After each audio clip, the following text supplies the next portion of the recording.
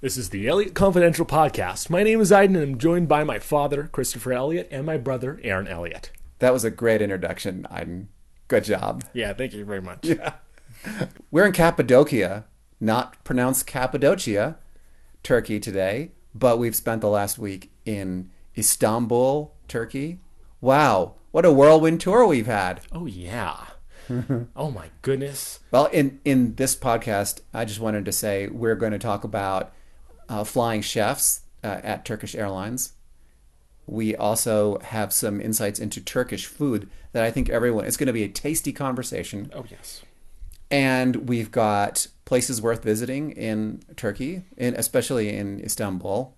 And we're also going to talk about some of the communication problems that we've had. And my favorite part of this podcast, we're going to read some of your comments. I love those comments. Oh, I can't wait for that. Yeah. Woohoo. Okay. Let's start with let's start with the flying chefs, because I am used to being on a plane and just having, regular flight attendants, but Turkish Airlines has a real chef working mostly in business class, but also in economy class. Tell us your impressions of visiting the new Istanbul airport and talking with a flying chef. Well, goodness me, I think I gained 4 pounds while we were there. They just kept giving us food. The food, They just kept giving us food. It was really we good. always stop at the desk and they're like, we have a selection of cookies. No, they didn't use a French accent. There's good Turkish accent. We have a selection of cookies for you. And Turkish coffee, too. And Turkish coffee for I you. had some of the Turkish coffee. Yes. It was really good. You know what? Yes. It seemed French. That's the thing, because they're wearing those chef hats. It looks very French. It looks very proper. It should be done in French, but it's done with a Turkish accent. I can't even do a good Turkish accent. Well, it tasted good, and I ate too many of the cookies. I should have stopped myself, but nobody stopped me. They're like, keep eating, keep And eating. fresh squeezed orange juice. Oh, did it taste good? Did it taste good? They loved seeing you eat. Aaron, you actually asked some very intelligent questions while Aiden and I ate, and so you got to know a little bit about the program.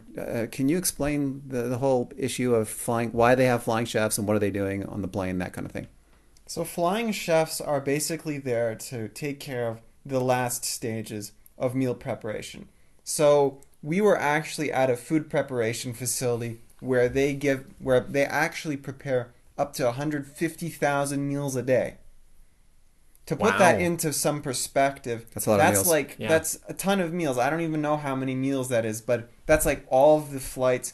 It's up to 150 flights, 150 departures, and 150. It's 550, yeah. I have to interject here. The video that they showed us that said, we have 550 departures.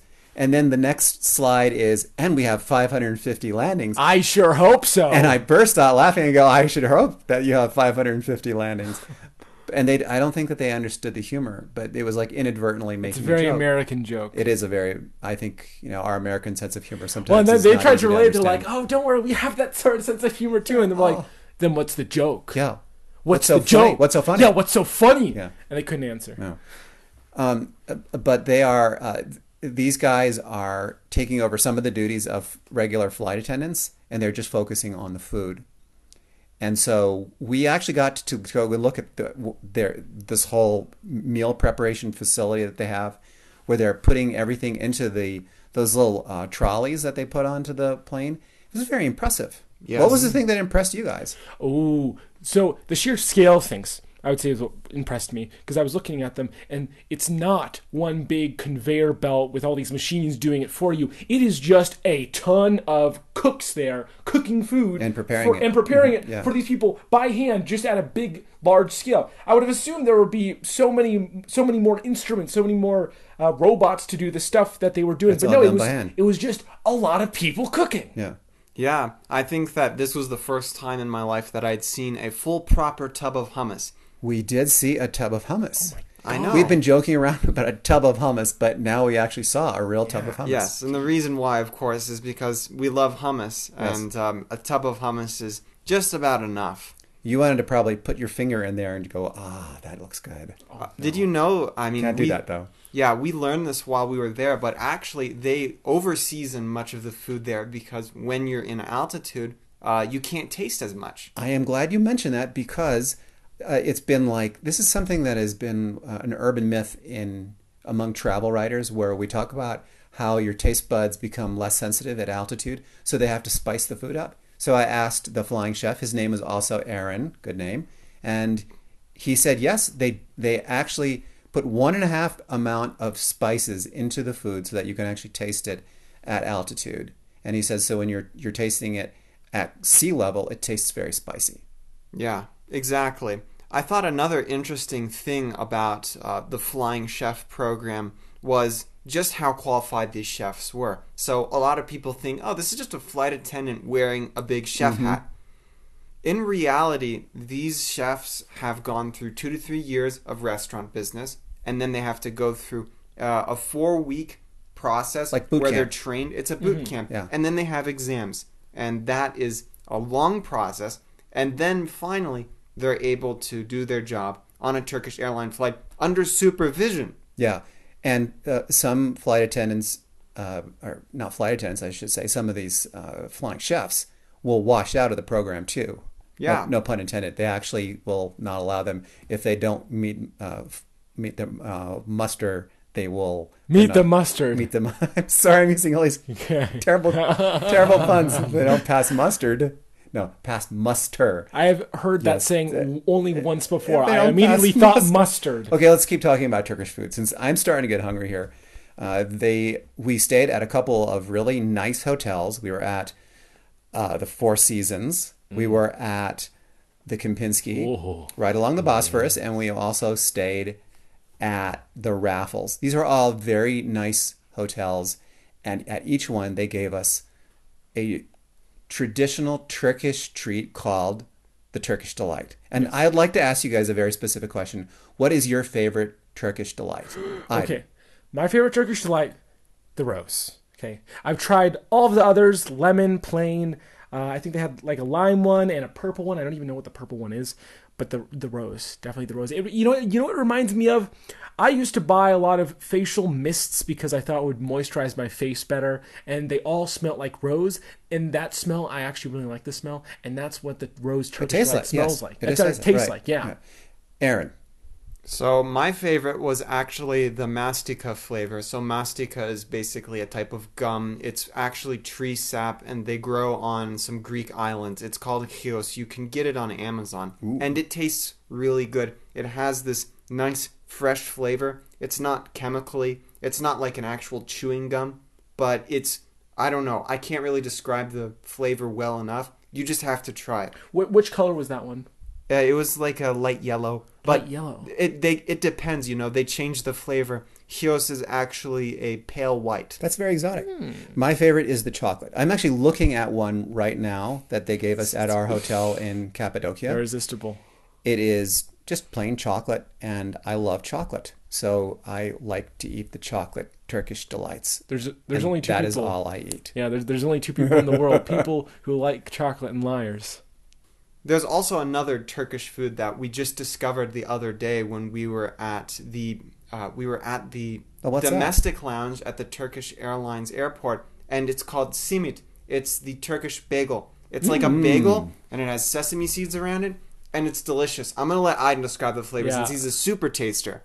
Oh, okay. But yeah, well, actually, this is something I'm going to go on just a tiny little tangent about super tasting. So, if there are two things, there's super smellers and super tasters. If you super taste, that means it's all in your tongue, and your tongue is able to taste a lot of things. And if you super smell, then that means you can smell a lot of things. And a good way to tell if you're a super taster or a super smeller is if cilantro to you tastes or smells like soap. For me, cilantro smells like soap. I thought I tasted it before, but again, 90% of, well, I didn't say this before, but 90% of your taste is in your nose.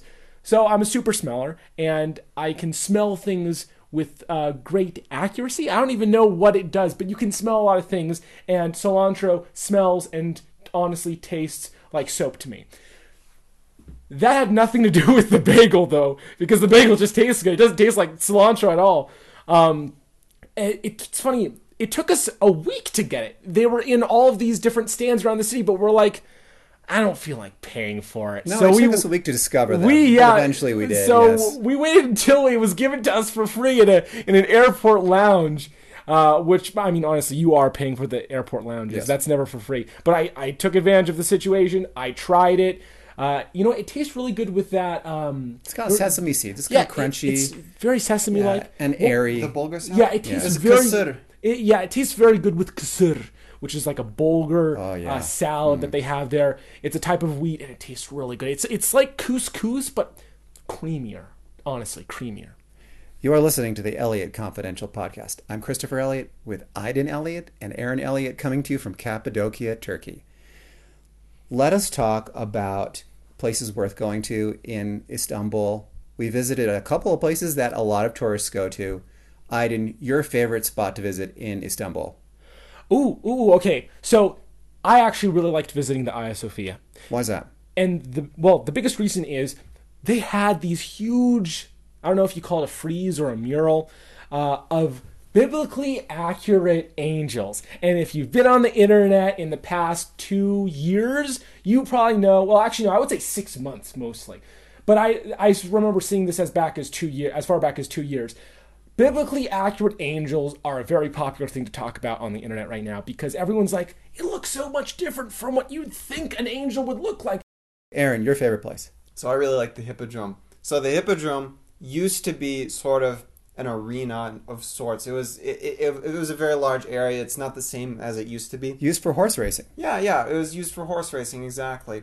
But the interesting thing about the Hippodrome is in the very center, it has a third of an old Egyptian obelisk that was brought in from the Romans while Istanbul was under Roman control. And it is stunning. It is the oldest thing in all of Istanbul, supposedly. That's ironic. And yeah, Very ironic. It's beautiful and it's Egyptian. intact. It is beautiful. It is intact, and honestly, if they could have brought in the other 2/3, like that would be incredible. But I don't think that would be seismically appropriate. I don't know why they cut it. They just cut the top third off. Too much work. They cut into 3, and they were going to originally bring it all there and then put it back together, but they just didn't bother with the second half. Right, those things are heavy. The second 2/3, really. It's just the first 1/3. Okay. My favorite place was the Imperial Palace, specifically the park. It had a lot of really nice trees. A lot of tourists go to the Imperial Palace. They go inside and look at all of the... They have a kitchen with, all of the exhibits and with kitchen knives, and they have swords on display and things like that. But they don't spend a lot of time out in the park. But the park is beautiful. It has a lot of old trees, very, very old trees. Yeah. It's very peaceful and well maintained. If you do go to Istanbul during the summer, try to spend a little bit of time out there in the park. It's really nice. Good place for a picnic too. Our next subject is communicating with other people who may not necessarily speak English. I'm working on a story right now for the Washington Post about how to translate English to another language and apps that do that and best practices, that kind of thing. And we had some real life experience with that where we were using Google Translate. Yeah. We had 2 instances where we were trying to communicate. Mm-hmm. The first one was when we were on that boat ride on the Bosphorus, and we realized that our guide didn't speak any English. What happened next, Aaron? So basically, Google Translate has this feature where you can actually use Google Translate as, what do you call it? I always forget. It's real-time translation. No, it's not real-time translation. It's interpreter mode. Interpreter. Yeah. So you can use Google Translate as your interpreter. So we used it as an interpreter. Though I think the hardest thing about that is just remembering to press the button. So you put in, you dictate what you want to say, and then it turns out something in Turkish, and then he says what he wants to say, turns out something in English, and you can communicate much better that way.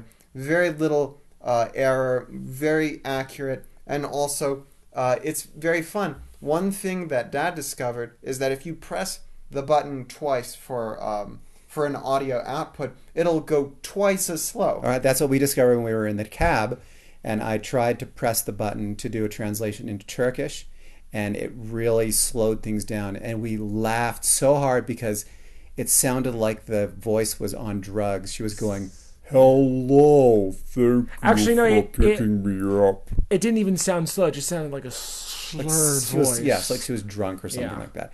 Hilarious, absolutely hilarious. But I'm surprised that that a lot of people don't speak English here. They learn English in school, and then according to a guide that we had, they promptly forget it. They just pass the exam and then they're done. Mm-hmm. Yeah. This story that I'm working on for the Post is actually going to be really fun because I have a couple of anecdotes about people who couldn't communicate, so they used sign language. And I talked to one sign language interpreter who the person she was trying to communicate with did not understand sign language, so she started making animal noises. Anyway, you'll have to just read the story. It's funny. What the She was noises? oinking like a pig in a food store. I'm not making this up. Oh no, that's like that one video of the guy who says, "Oh, this is really good. What is it?" And then the stand goes, "Meow meow." Ooh. Oh no. Come on, seriously. That was the actual video. Oh my god, it's pretty disgusting. You know, I have to say one thing. There's a lot of resources that allow you to pick up a basic level of whatever language you're trying to communicate with. Pimsleur. No, Pimsleur is good if you want to become fluent. But I'd say this, there are a lot of really good apps out there if you want to pick up a basic vocabulary in the language of the country you're trying to visit. So, for example, Turkey, I have 2 apps that I'm using for like basic vocabulary. There's Drops and then Memrise. And they're completely free. They're freemium services. And they'll allow you to learn basically as much as you want to. But basically, you can learn all the things that you need to do. Like, hello, how are you doing? See you later. All that stuff. And that can really help you. So if you're trying to, I don't know, buy some Turkish bagels, you can probably communicate well enough with a vocabulary of maybe 50 words. Yeah, pointing, and that's pretty easy. Pointing works pretty good too. We've arrived at my favorite part of the show, which is your comments. And last week we had a lot of comments on this podcast, most of them having to do with the cats. They loved our cat photos. We should really post a couple of more cat photos because we have even more this week. I sent you all of them through email. Yes, thank you. I got them. Lots and of cat photos. And please, let's use a different filter on those because they all look like they're a little washed out, some of these. But we got a comment from Kathy A, who said, I've taken photos of cats in a lot of cat-friendly populations like Rome, Athens, and San Juan. I never knew that Rome was very cat-friendly, and definitely not San Juan. I was in San Juan before you guys were born, and I didn't see a lot of cats, but that is definitely good to know.